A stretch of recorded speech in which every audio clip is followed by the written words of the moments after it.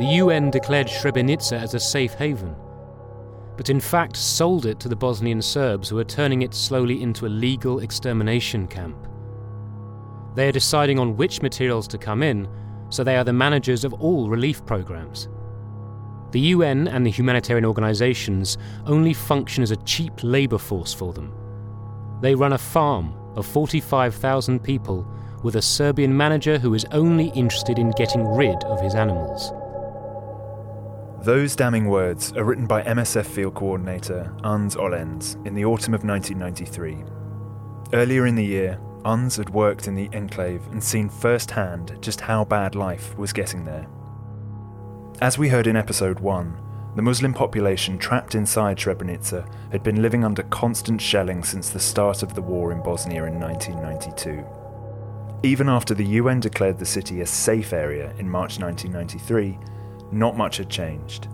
As Hans Ollens notes, when UNPROFOR arrived in March, people thought it was the end of the nightmare and there was a general optimism.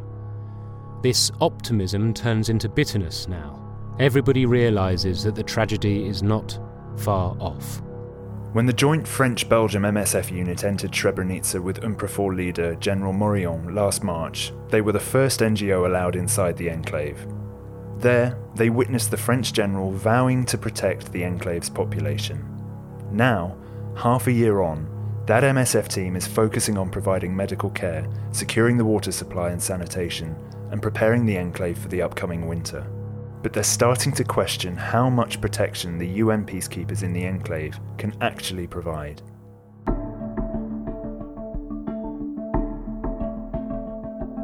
As the violence worsens inside Srebrenica, the living conditions also deteriorate for the people imprisoned there. How much longer can they hold on? MSF continues to support the staff in the local hospital, but as the siege drags on, some wonder whether they are really just like prison doctors. Are they helping the Bosnian Serb strategy by providing medical aid in the besieged city? Worse still, are they softening the Bosnian Serbs' image? And as the Bosnian Serb authorities tighten their grip on Srebrenica, MSF is faced with another dilemma.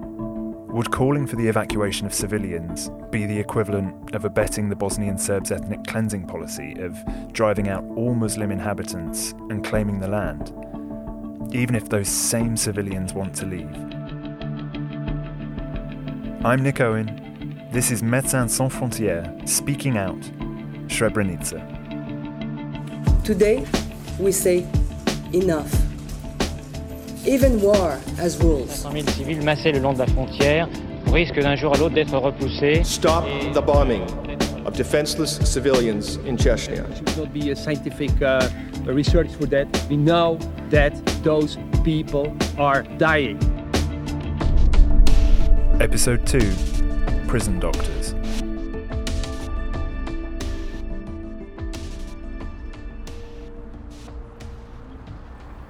Graziella Godin takes over from Hans as MSF's field coordinator in Srebrenica in October 1993. That winter, MSF is the only source of medical care in the enclave. En 1993, la principale difficulté. In 1993, the main difficulty was being able to obtain medicines. We had managed to bring in a large stock that year, and then for almost 6 months, we had nothing. We only got new stock in March 94, and so it was difficult to provide medical treatment.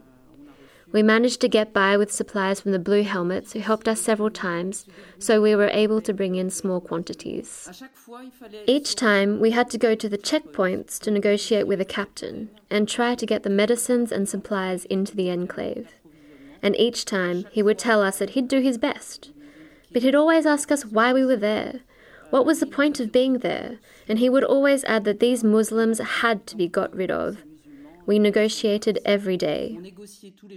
Whenever snipers shot at us, the captain would say that he couldn't control them, which was obviously not true, as they were under his command.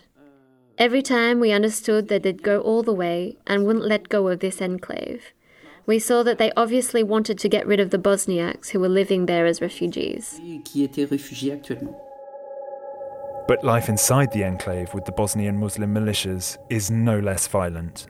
Une drôle d'ambiance dans l'enclave puisque vous aviez 45 000 réfugiés. There was a strange atmosphere in the enclave, since there were 45,000 refugees, and among them were the Bosnian militias who continued to fight and continued, often in a rather radical way, to carry out commando operations in the Serb villages at the border of the enclave. Every time they entered the observation posts or the Serb areas, there were reprisals and shootings at civilians in the enclave.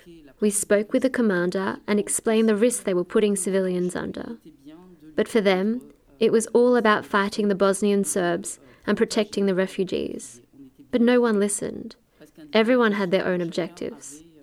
Ours was to protect the population and provide medical treatment, and theirs was to free the enclave and, above all, to defeat the Bosnian Serbs and keep this territory. Vaincre et garder ce territoire. It's late 1993, and the Dutch Battalion, or Dutchbat as they're known, are due to take over from the Canadians as the UNPROFOR peacekeepers in the Srebrenica and Zepa enclaves. But UNPROFOR delays the handover under pressure from the Serbs. When the Dutch finally arrive in March 1994, they set up their base at a village called Potocari. It's about 5 kilometres outside Srebrenica, but still inside the enclave. This village will play a key role later in the war. The MSF team on the ground are impressed by Dutchbat's equipment and supplies. They assume that security is getting beefed up and that the Dutch are preparing for the long haul to protect the enclave. All the while, the haggling continues between MSF and the Bosnian Serb authorities in Pale. They're demanding that MSF provide aid to the Serbian parts of Bosnia-Herzegovina, as well as to the Muslims. In exchange, they say they'll let the MSF teams and equipment into the enclaves. This sparks intense debate within MSF. What position should they take as an organisation? On one hand, MSF is reluctant to offer any support to the Bosnian Serbs, but on the other, getting access and supplies to people in Srebrenica is absolutely essential. Graciela Diap is the medical coordinator. All we knew was that in order to get medicines into the enclave, we had to do a distribution in Republic Srpska. But there are always ways, and then there are ways. There was an in-depth discussion on the project, which everyone considered a pretext project. When I got there, I said, we shouldn't do an alibi project. I'm going to conduct a visit. Sometimes we do projects simply because it's very important that we be there with the population. But that wasn't the case there. After a year of doing the project, we found shampoo bottles and packages of compresses with MSF labels in the shops in Serbian hospitals. President of MSF France, Dr. Ronnie Broman, sets out the larger picture and the clear differences in opinion within MSF over the best way forward. Il est évident pour nous que les Serbes tiraient un bénéfice politique. It was obvious to us that the Serbs were deriving a political benefit from our presence in Srebrenica. But there were differences in analysis between MSF France and MSF Belgium on the issues of relations with the Serbs. MSF Belgium felt it had to buy their presence in Srebrenica in a certain way. You can agree or disagree, but that solution didn't satisfy us. We were under the impression that the Serbs were quite happy with our presence in Srebrenica, because it worked in favour of their public image. So there was something like a restoration of public image, and that was why there was also the UN Protection Force, the UNHCR, and the ICRC. But they were only there in a very formal way, because they made short, weekly visits, whereas we had a continuous presence on our side. Ronnie Broman travels with MSF Belgium to Pale to visit the Republika Srpska government. Au printemps 94, je suis allé avec une délégation de... In the spring of 94, I went with a delegation from MSF Belgium for a discussion about the continuity of our access to the enclaves and the distribution of hygiene and basic necessities in Serbian villages. It was a kind of exchange. The problem with those Serbian villages was that they were Bosnian villages that had now been somehow Serbianized. That still posed a difficult ethical problem, and so we arrived in Pale to discuss this. Pale was a ski resort, it probably still is, and the government of the self-proclaimed Republika Srpska, the Serbian Republic, had set up its residence in a hotel there. The discussion started before dinner with some clear and slightly heavy but very diplomatic hints to people who took positions hostile to Serbian rights. These allusions were clearly made in my direction, but no one reacted, either from our side nor from the Serbian delegation, and everyone played their cards rather discreetly and elegantly. Well, they did at first. Élégamment, en tout cas dans un premier temps. Tensions are running high and the negotiations are by no means straightforward. There are plenty of rumours flying around on both sides. C'est après cette entrée en matière, disons, courtoise. It was after this, let's say, courteous introduction that the bulk of the matter came to light. Namely, the plan to exterminate Bosnian Serb children. In other words, a genocide organised by the United Nations. No one had ever heard of that, at least not on our side. And I was surprised to hear several people, good people, highly educated people who had travelled, who were very well informed, and who perhaps didn't seem very convinced of what they were saying, but who kept repeating the crazy accusation that UNICEF was sending measles vaccines which were poisoned. It was for them a moment of conspiracy, of the global plot to get rid of the Serbian people. Neither I nor the other members of the MSF Belgium delegation believed for a moment this sort of madness, that UNICEF wanted to exterminate Serbian children. It was totally insane. But it was also quite disconcerting because we were faced with the enormity of an accusation that contrasted with the apparent calm and somewhat mechanical tone that was used to set out the facts. So I, as perhaps the oldest member of the delegation, and then because I wanted to respond to that, I assured them that Médecins Sans Frontières would put all its resources at their disposal if the information they had given us was verified. The only thing I asked them to do was to give us the vials so that we ourselves could analyse them independently. And if we found the same results, we would launch a campaign against the people responsible for these horrors, and we would sound the alarm without hesitation. This response seemed to satisfy everyone, and almost instantly we changed the subject and went from genocide to discussing a sort of shopping list that represented their demands. That's toilet paper, cotton, sanitary towels. In short, the sort of shopping list you'd take to your local shops. There were hardly any medicines on the lists they gave us, and of course we never received the samples that needed to be tested. That's where the story ended, but it's still in my memory. A big moment of kitschy victimhood, if I have to say so myself. Un grand moment de victimarisme kitsch, si j'ose dire. In the end, MSF agrees to supply hygiene products to Bosnian Serb villages in exchange for access to the enclaves. In late March, Bosnian Serb forces bomb the Gorazde enclave continuously for an entire month. The two MSF volunteers in the city give first-hand accounts of the dire situation there, and MSF publicly condemns the constant shelling. Several weeks later, NATO launches airstrikes on Bosnian Serb positions around Gorazde. It's the first time American fighters have carried out an aerial attack on Bosnian soil, and to dissuade them from doing it again, the Bosnian Serb forces take a group of UN peacekeepers hostage. It's a critical moment, and later on, it will have repercussions for the position the international community takes towards Srebrenica. But for now, the international community tries to negotiate another ceasefire.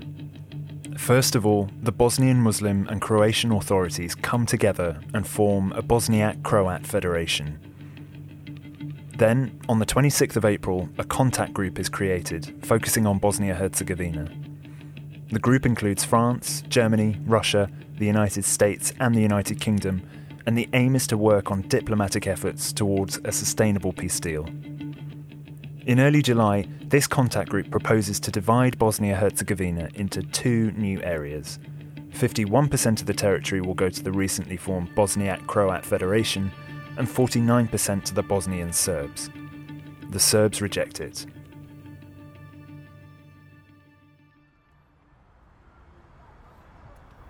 It's now the middle of September, and the Bosnian Serb forces are again tightening the siege of Srebrenica. An already terrible situation is becoming even worse. By now, 80% of the 23,000 people trying to survive in Srebrenica are refugees from Muslim villages taken by the Serbs. Eric Stobac is the general coordinator for the joint French-Belgian MSF team in the enclaves. In November, he speaks to Agence France-Presse about what he calls prisons open to the sky. The situation in Srebrenica has changed dramatically compared to what it was a year ago. And what was very obvious just by pure observation of the population was that the people inside the enclave were stuck with a sense of despair, because until then they had somehow decided to stay, to survive, to make a political point to the division of Bosnia as a multi-ethnic state.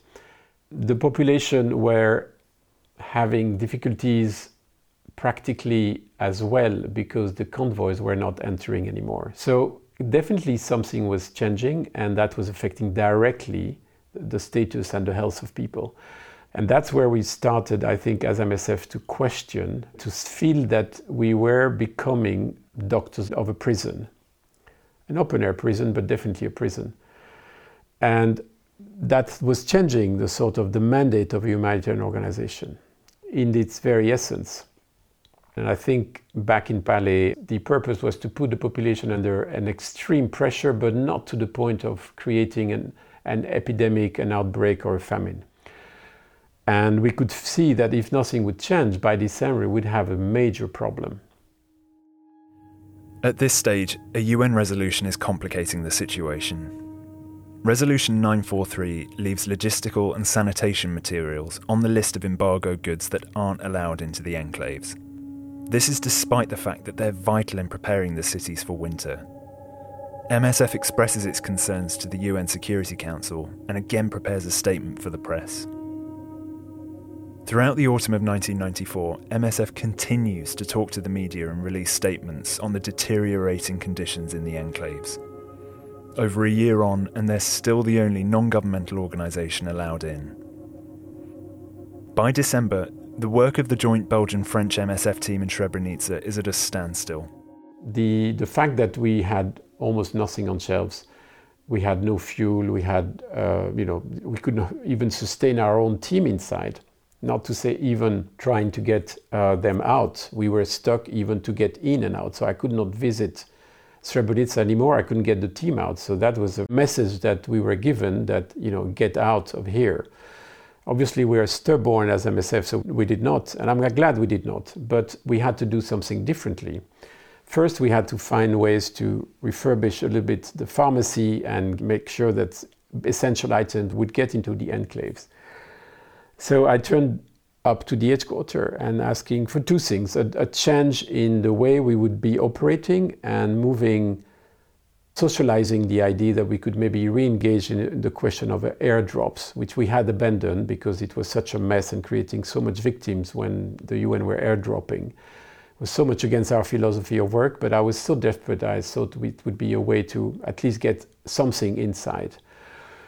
And at the same time, as we sort of sorted the very, very short term, in the midterm, make a change by speaking out and creating a campaign or saying something about what was happening to global media.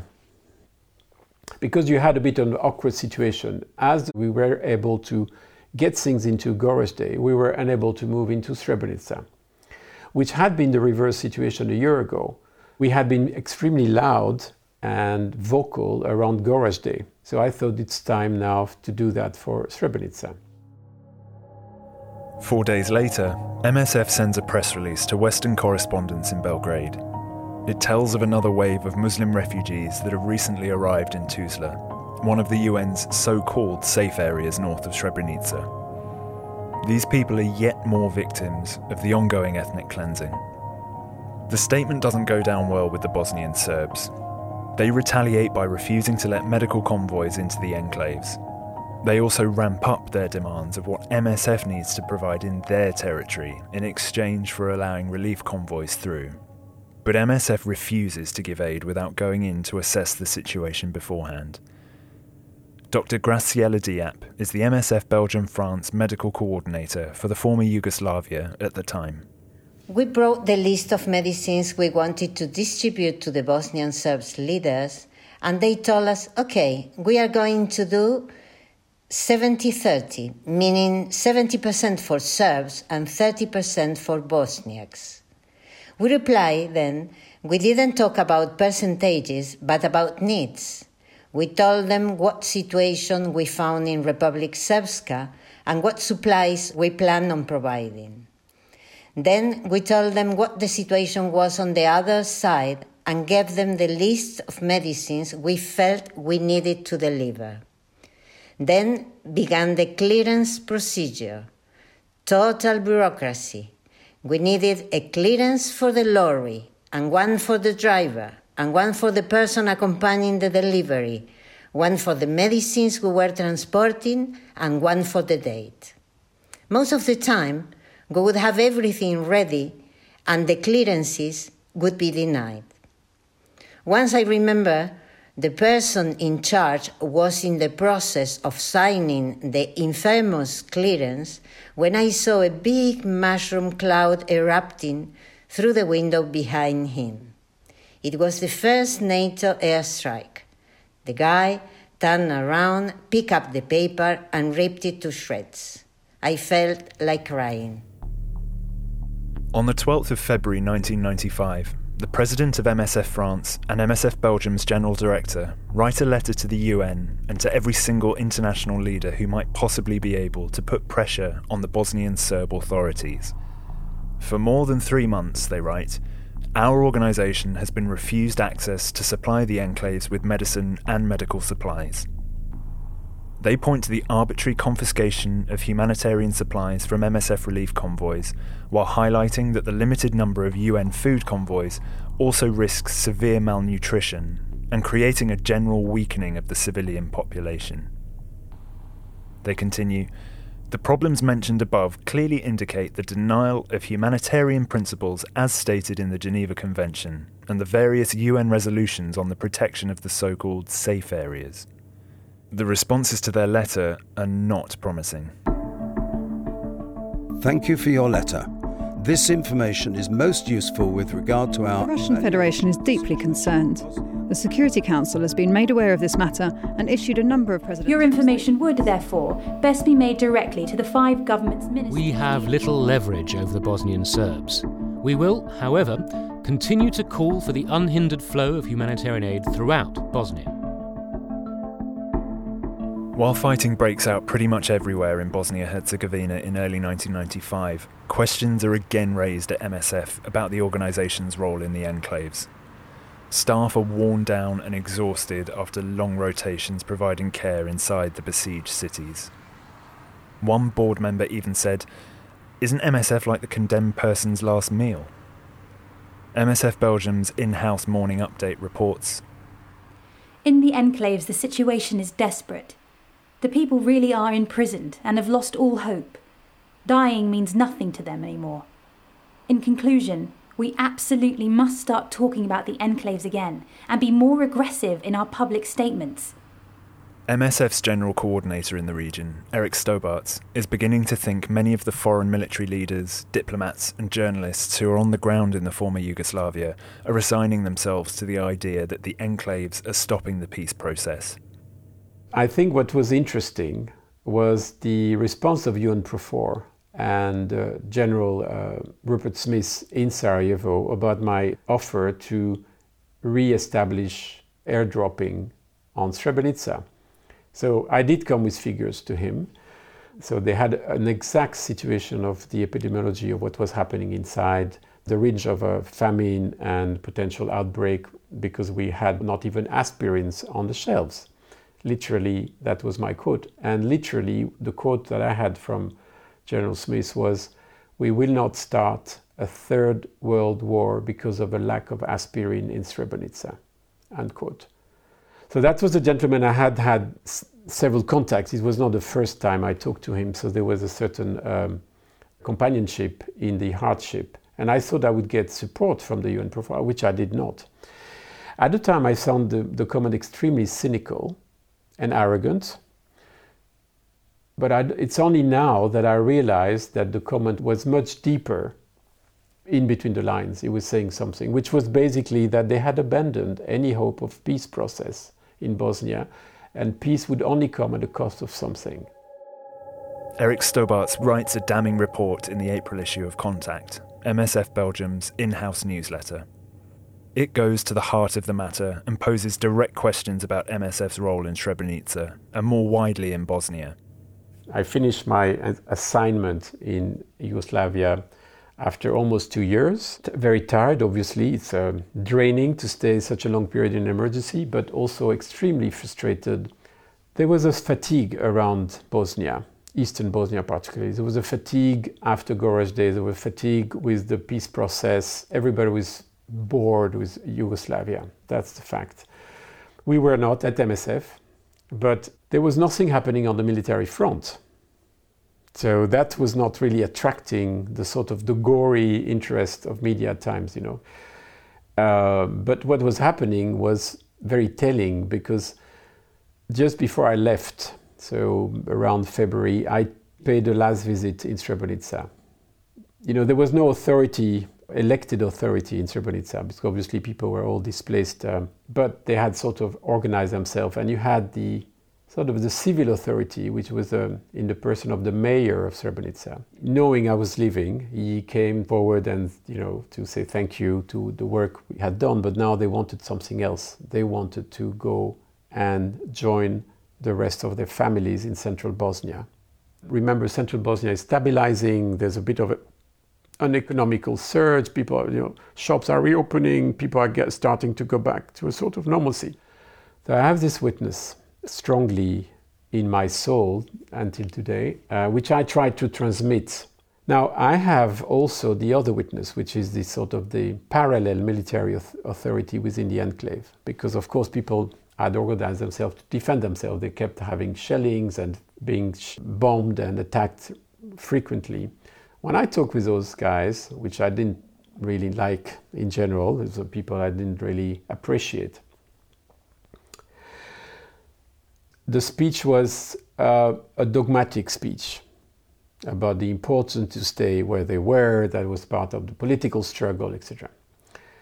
But it was the first time that I could see the disconnect between the two speeches, between the civil part in Srebrenica and the others.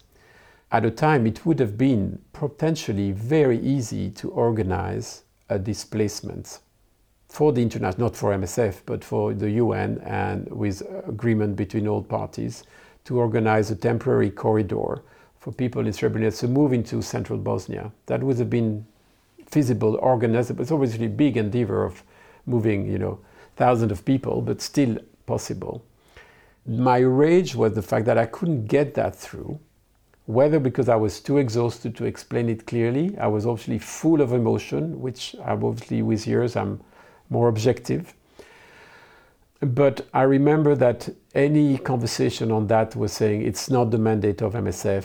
We don't do this. We're not a political organization. This is about the peace process. We are, you know, that kind of typical dogmatic response you get at MSF came back strongly at the time on thinking out of the box. And where I was furious, and where I'm still furious today, is that I think we have missed being a humanitarian organization that looks at people's needs. People's needs was not about having medicine in the pharmacy by then, in February, March, April. It was about moving to gather with the rest of their family members in whoever was left in central Bosnia. This is what the need was. And we didn't listen. At the same time, the relationship between the MSF team in Srebrenica and the local Bosnian Muslim civil authority that governed the city, the Opština, comes under strain. The Opština are demanding the resignation of an MSF logistician who's refusing to be corrupted. He was told that if he didn't join the Bosniak army, he'd be imprisoned. This dispute gradually extended to other members of MSF staff.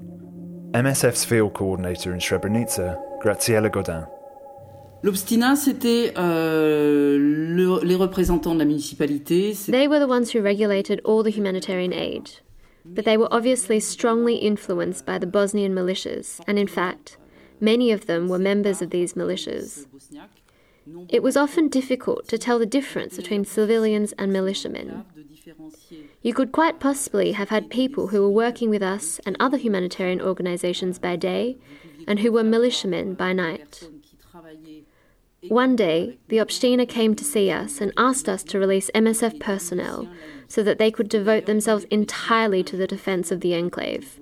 A number of employees had already left their positions with MSF, and this caused some big problems.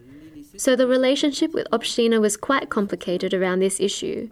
We understood what was at stake for them, but for us the most important thing was also to retain staff, especially medical staff, since they obviously didn't differentiate between medical staff and other staff in order for MSF to be able to continue to help and provide medical care to the 45,000 civilians in the enclave. 45,000 civils de l'enclave. In April, the Bosnian Serb authorities stop MSF from bringing new staff into the Srebrenica and Gorazde enclaves to replace their exhausted colleagues. The next month, Stefan Oberreit takes over from Eric Stobarts as general coordinator for the joint MSF Belgium-France team. Well, we're coming out of the winter, and as always, the tension was rising again with some fighting. And indeed, the enclaves had not been able to rotate their personnel for quite a long time. So we had 3 expatriates in Srebrenica and 2 in Gorazde who had not been able to finish their mission on time because the Bosnian Serb authorities would only allow people out and would not allow people in. This was very hard because we had to ask them to stay when people had other plans or were feeling extremely tired from the fighting. And their morale was down, but, we had to keep up their spirits by singing songs on the radio and trying to convince them that, they couldn't leave before we had authorization to bring their replacement in. Stefan also visits the Bosnian Serb authorities in Pale. He spends 3 weeks there trying to negotiate the necessary authorizations for rotating personnel and bringing in supplies.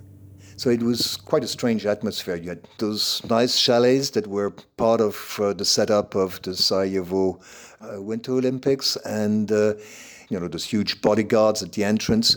And you walk into a room of the chalet and start negotiating the situation in the enclaves. With the authorities in Pale, the interlocutor was the vice president of the Republika Srpska, Professor Koljevic, university professor of English literature in the University of Sarajevo. And he was a sort of acceptable interlocutor, as Karadzic was not seen as acceptable interlocutor.